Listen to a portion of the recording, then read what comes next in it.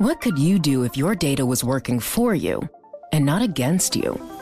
With Bloomberg delivering enterprise data directly to your systems, you get easy access to the details you want, optimized for higher-level analysis, and financial data experts committed to helping you maximize your every move. Our data is made for more, so you can show the world what you're made of. Visit Bloomberg.com/enterprise data to learn more.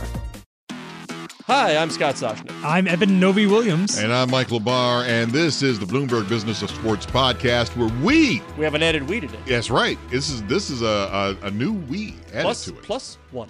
Yeah, plus one. Paul Rabil in the house. Man, what's happening? It's great to be here. This is my second time on the show, and you may be our first repeater. Whoa, is this our first repeat? You may be our first repeater. Whoa. Well, but when I'm in person, last time we did a phoner, and regretfully, but it's great to see the crew in action live. For those who don't know who Paul Rabil is, if you're not a Lacrosse fan, and you know what? Maybe I'm even selling you short. You don't need to be a Lacrosse fan these days to know who Paul Rabil is.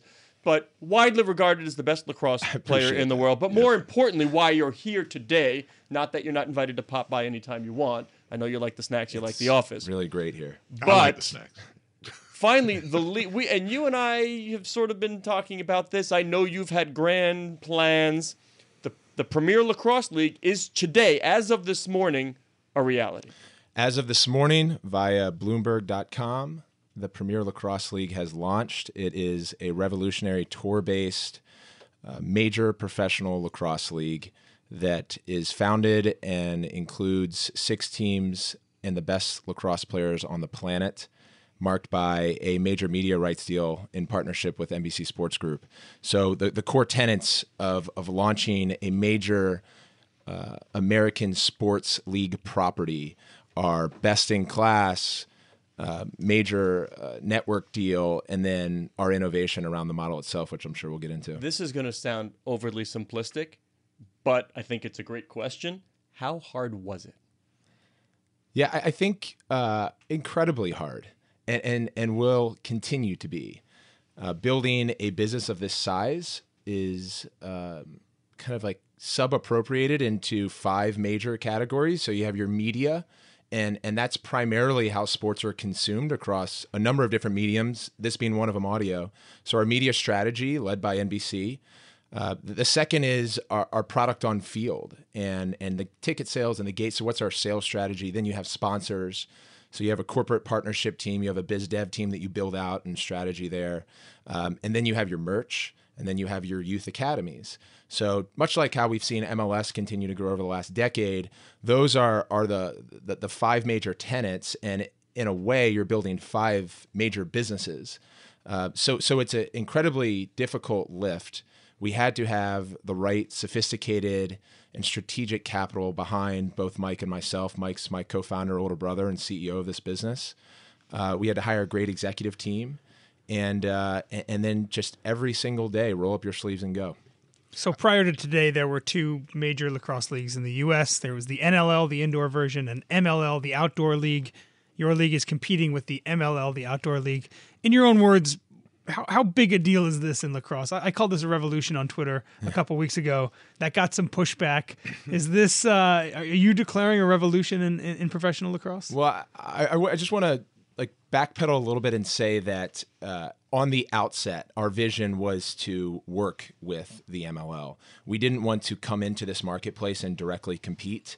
And as we all know, especially you all lead in the Business of Sports podcast, is that deals are complicated. We brought several partnerships to the table. Again, wanted to try to figure out a way to do so in unison and couldn't. But we feel a level of conviction and passion for where this game could be. And to your point, Eben, there's never been a better time to be a major sports league in America. And that's primarily because of the convergence of modern media and tech, how team sports have evolved from having your local baseball park, local print and radio, to now television, national television, OTT ubiquity, social media growth. Fans can have access to players at any point and their favorite teams anywhere. So for us, and for me specifically, now having played lacrosse professionally for 11 seasons with my peers, is, hey, we're sitting on the fastest growing sport in North America. It's also the oldest sport in North America, the indigenous game founded by Native Americans. It's growing at a great clip, high school, collegiately, even internationally. But to unlock the commercial viability of any major sport, and this is case studies across football, basketball, golf, college has always been prominent. To unlock the commercial viability for your players and the distribution at scale for the product, the pro game has to succeed. Bart, don't you just love when athletes come in here and talk about distribution and scale? I love it. And scale, as you know, that's my favorite thing to talk about on this show, that the technology and the ability to scale what you're doing these days. I want to ask something you mentioned about your youth division, because that's important, because that builds for a young athlete to take this on to college. Yep. You take it on to college, then you can go pro. So can you talk about that more, about building the youth excitement in lacrosse? Yeah, so there's two ways we think about it. One is the PLL academies, which I'll address, and two is that we are heavy in our demographic with millennials and Gen Zs, and there are 2 million participants in lacrosse every year, folks who touch a lacrosse stick, both men and women in the U.S. So what we see is a very rabid young lacrosse player who wants to go through the high school, college ranks and has aspirations at the professional international level. So unlocking that opportunity for a young kid to say, just like the NBA or the NFL or the MLS, there's a future for me beyond college, economically, through inviting opportunity as being a part of a major sports platform and so on. So that's one. Two, across the academies is we look at the tour-based model to be able to solve for the opportunity to get our sport in front of an emerging fan base and not limit ourselves to fewer than 10 cities. And we can spend more time there. But the other piece is when we're bringing 6 teams and the best players in the world descending upon a major market city, playing at a premium venue every weekend throughout the entire season, we've got a great opportunity to interact with those budding young players. And so for our players to directly work with them from an instructional capacity in and around the weekend, certainly not during game days and such, but being able to have this unprecedented access for these young players to touch the top players in the world and learn from them. We look at part of our role as the professional lacrosse body to continue to instruct and help grow the skill set of the young players. And Paul, if you want that full investment from the best players in the world, you got to pay them, right? Yep. And that's one of the differentiators here, in that your employees will be paid as full-time employees, healthcare, equity in the league. Yep. You saw that as a must. Yeah. Oh, absolutely. So, to Evan's point, we are in a competitive environment. So when you look at competitive environments across industries, not just sports, economic viability is a big piece of it.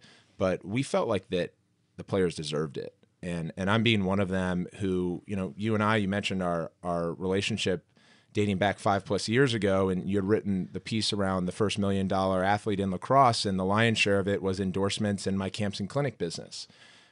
Athletes have been moonlighting as professional lacrosse players, which is a secondary, in some cases third career for many guys who have full-time jobs, whether it be in finance or real estate or other industries.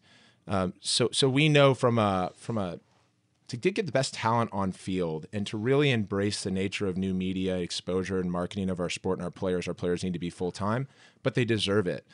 Previously, wages have been below the poverty line on average American part-time wage for labor. And so we wanted to drastically increase that to a full-time level. We wanted to provide benefits. Someone like myself who broke off and became, and I'm using air quotes, a full-time lacrosse player, I was really an entrepreneur. I had to figure out my benefit strategy, and it's complicated. And it's risky too, because a lot of these guys that are full-time have camp and clinic businesses, and those are liable when you talk about insurance on field and interacting with a consumer. These are things I'm sure players may never think of. For sure. Yeah, and there's an educating element to our platform, but full-time wages, benefits, the regular performance incentives that you guys cover in the NBA and the NFL and such for being a game MVP, being an end-of-year award winner, and then the biggest piece is equity. And we're the first team sports league to provide its players with equity. We see that as athletes continue to take on equity positions with their brand partners, their interest around tapping into a really rabid audience across social media to provide value to startups that are looking for an athlete to invest or grant them shares, We think the future of pro sports, as athletes are the major assets, for them to be equity owners aligns the league and the players. But you do have some sophisticated investors, as you said, Rain, Fortress, Chernin. They want ROI. Yep. So explain to me, as you would explain to them in the pitch meeting, the path to positive returns. Yeah. So if you look at major team sports properties, the valuations are through the roof. So this isn't a traditional, call it event business deal where we're looking to raise some money and turn profitability in year one. And here's our P&L. We're still, to a degree, in our early stage portion of a startup, and we're going to hit growth stage, but there's a number of steps that have to take place. One was inking a mass distribution deal. Two is how we're building out our revenue streams, and we've already taken meaningful strides there.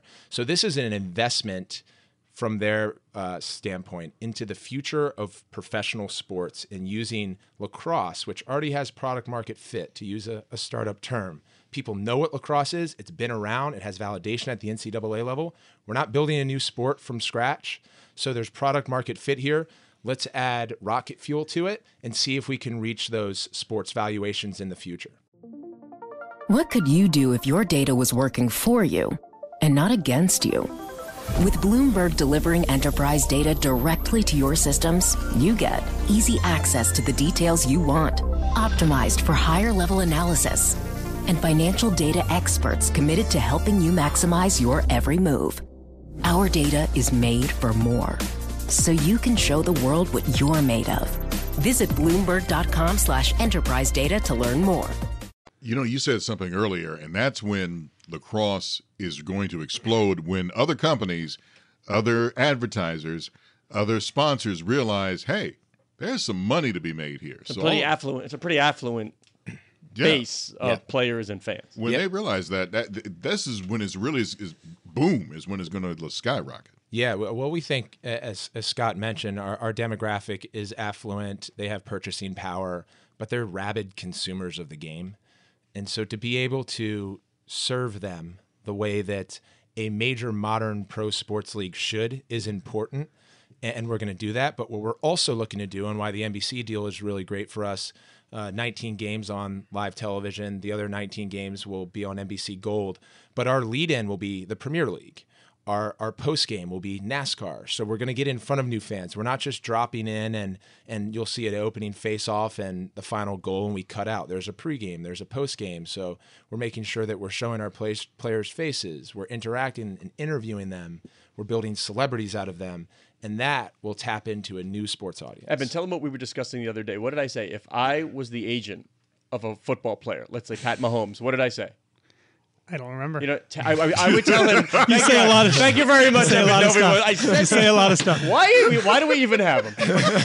Say a lot of stuff. Jesus, the man bun's bad enough. You're talking all day. By the way, I used to have a man bun. You notice how I was going to say Rabil got rid of the man bun. You'll notice that.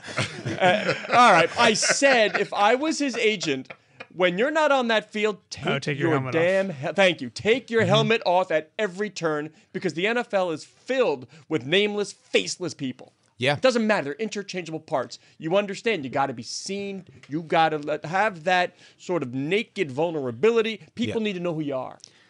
Can we talk details for a second? I have so many questions about how this thing eventually works out. 6 teams. Yeah.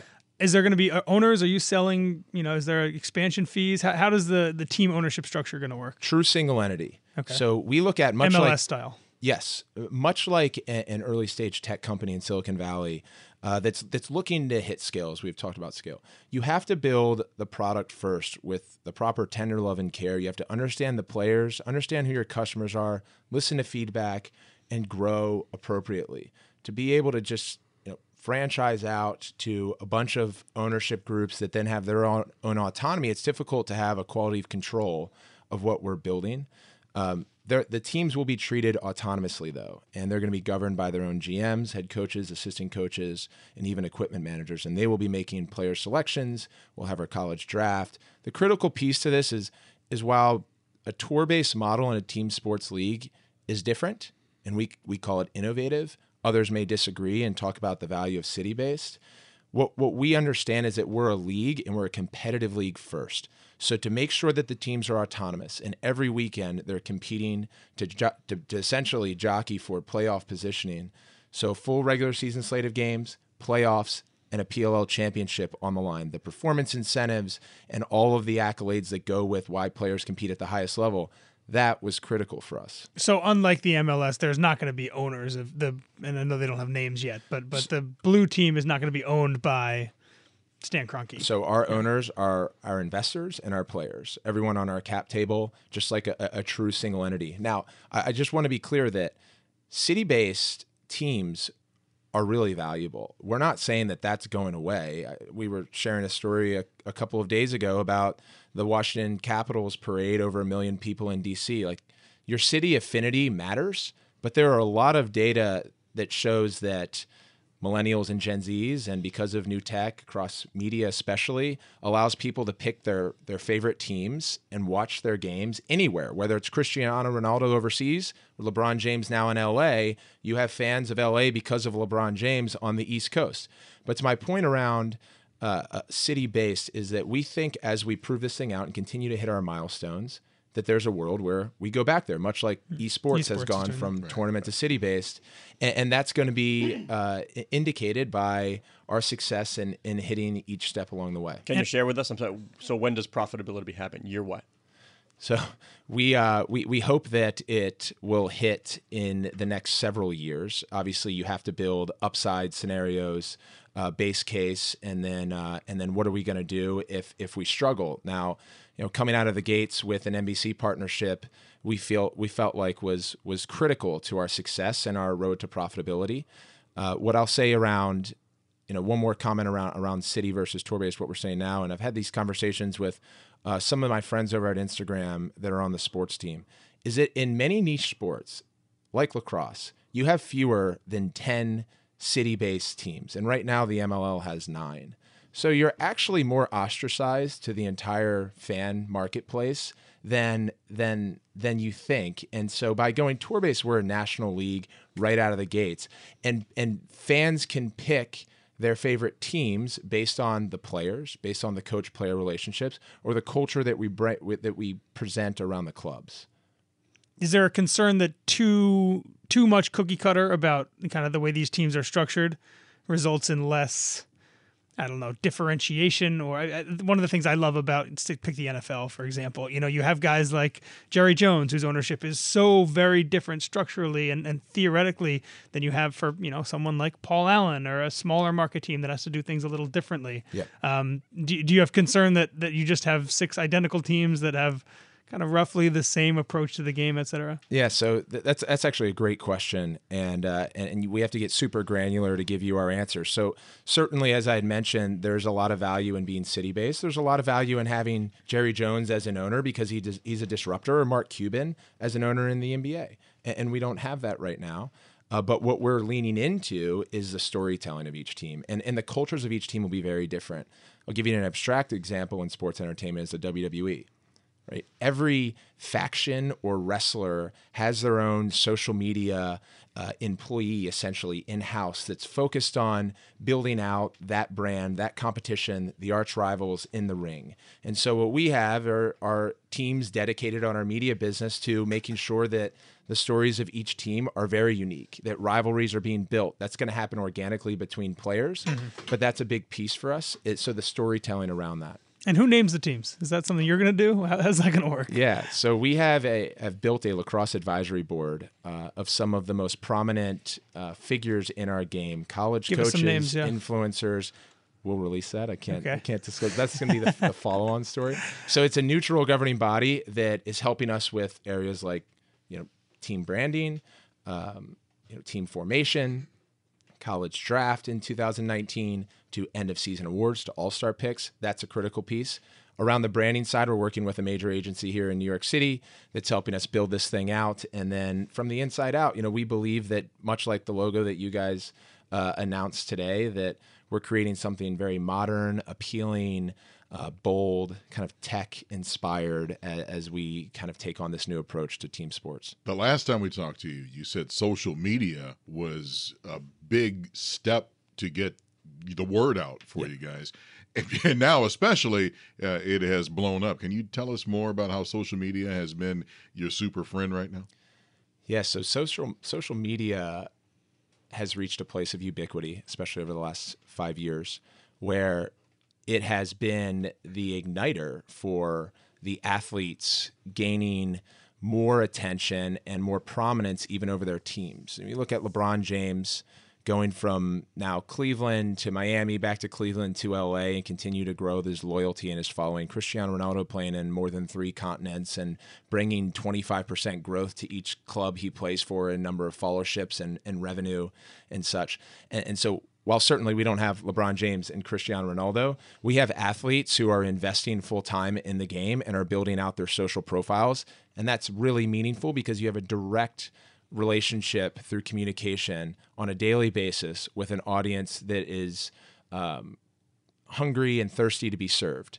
What we can't control and what we do our best creatively, but also try to hack into culture around, is virality. It's just something in a way that we've talked about, or word of mouth with the growth of this podcast and this platform right now, is that you have to count on behind the scenes data crunching, trying to forecast trends, combined with creativity, combined with the best players, the best resources to be able to deliver your message. And between the three, you hope that you build virality. And this is something around our launch strategy, is that we felt like the most important thing is that you establish foundation and credibility. Bloomberg gives us that, especially on the finance piece. Storytelling that Scott's done and be able to break it down is great. Then we have our endemics coming in. So Lacrosse gets to tell a more granular story, and they get kind of deep into the weeds, as Eben did, around how the team's being formed and this player and that player. And then you have our players unleashing over social and PLO website being launched and our social media. So it's a kind of a storm that takes place, and you hope that it strikes the right way. All right, let's end it on this, and let throw humility aside. John Miller, president of NBC Sports, had this to say about you. I would equate it, and you're playing in the league, not just being a part of it, but being a player. I would equate it to having LeBron James or Sidney Crosby on your air every week. And that's exciting for us. So NBC is making an investment. We all know how important media is to the revenue of these general sports leagues. What can you tell us about the investment NBC is making? What is the structure, and how are they approaching this deal? Yeah, so NBC is a true partner, and it's the best media rights deal we honestly could have hoped for, where there's incredible inventory across television. So we have exposure to, of our 19 games on television, which will be a little bit more than one a week. NBC Sports will cover 17, and 2 will be on NBC flagship. So they have the largest distribution of any major broadcast network on the planet. There are 110 million plus homes of the 119.9 broadcasted homes that are available. So to send that wider net on a seasonal basis to try and not only service our players and our fans that want the game to be on TV and produce in a really state-of-the-art way. We talked about helmets off and interviews during breaks and even in between shifts, and different things like radar guns to track the shot speed on net or off net, experimenting with color palettes of the ball to make sure non-lacrosse fans can follow the action, what's happening. That was a huge piece. And John and his team not only came to the table on a distribution front, but on a promotional front. So much like they helped the NHL grow, the Premier League through rights, what we've seen across NASCAR and Tour de France, and then being the major rights holder for the Olympics, as lacrosse has continued over the past 2 years to make a major bid at the international level, and will hopefully get the Olympic ring sanctioning by end of year and potentially be in 2028 at the LA Olympics. So that alliance with NBC was the best that we could have hoped for. The other thing that I'll say around where we're going to take this thing beyond the broadcast, and to Eben's point around, well, we don't have individual ownerships, and sometimes that's an attention grabber and an opportunity for dialogue, is statistics. So for the longest time, lacrosse has been pretty errant with their stat keeping, whether it be missed ground balls, not understanding cause turnovers, or turnovers and sometimes assists get missed. And so what we're doing is drilling down with the statistics and research team on not only making sure that the game is airtight, But that leads to other opportunities like fantasy sports, like sports gambling. You have to get statistics right, and the additional narratives that take place from your core analysts on predictions and matchups and playoff scenarios. So statistics, what we think brings that rabid core traditional fan to the game, and we'll do that through NBC, and we'll storytell that through all of our platforms. But that's where we think the game is going to get additionally validated and grow. And real quick before we wrap, as you look into the future, let's say 5 years from now, is there a world in which PLL and MLL are both around and both doing well? Or is this kind of a zero-sum game, kind of competing the two of you to be the outdoor lacrosse league? Yeah, so appreciate that Haymaker question. at the end. Yeah, appreciate that question. I think it's a good one and definitely worth asking. So, as part of being an entrepreneur, I've spent a lot of time on the psychology of business and a lot of time in personal and entrepreneurial therapy. And what you learn as you try to be an objective operator is what are the possible scenarios. And there is a possibility that both leagues are in existence 5 years from now. There's a possibility that only one league plays in 2019. There's a possibility that the leagues work together one day. There's a possibility that NLL comes in the mix as well, and then there's an overarching body for both outdoor and indoor lacrosse. So I think what we have to do as operators is understand all of those possibilities and those scenarios and what are our contingency plans with each. And to jump too far into the future would put us off track. We're hyper-focused right now on building PLL. You guys are going to be around for a long, long time. Thanks, Don't man. even worry about it, man. It's like Paul Rabil, thank you so much for stopping by and talking with us. This is the cool stuff that happens. They pay us to do this. Yeah. Maybe I shouldn't have said that out But they don't loud. pay us enough that any one of us can dress well. Yeah. Well, I would pay you guys to keep coming on this show. And we'll take it. Paul Rabil, thanks so much, buddy. Thanks, guys. This has been the Bloomberg Business of Sports podcast. We are here every Monday, Wednesday, and Thursday. Oh, I had to think about that for a second. Well, And it's three things. It's three things that's in asking there. a lot of I you. had two going.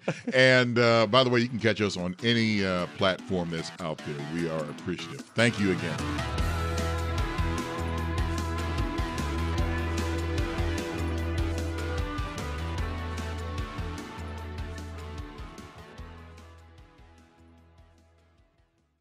The countdown has begun. From May 14th to 16th, 1,000 global leaders will gather in Doha for the Qatar Economic Forum powered by Bloomberg. Join heads of state, influential ministers, and leading CEOs to make new connections, gain unique insights, and uncover valuable opportunities in one of the world's most rapidly rising regions. Request your invite for this exclusive event at QatarEconomicForum.com.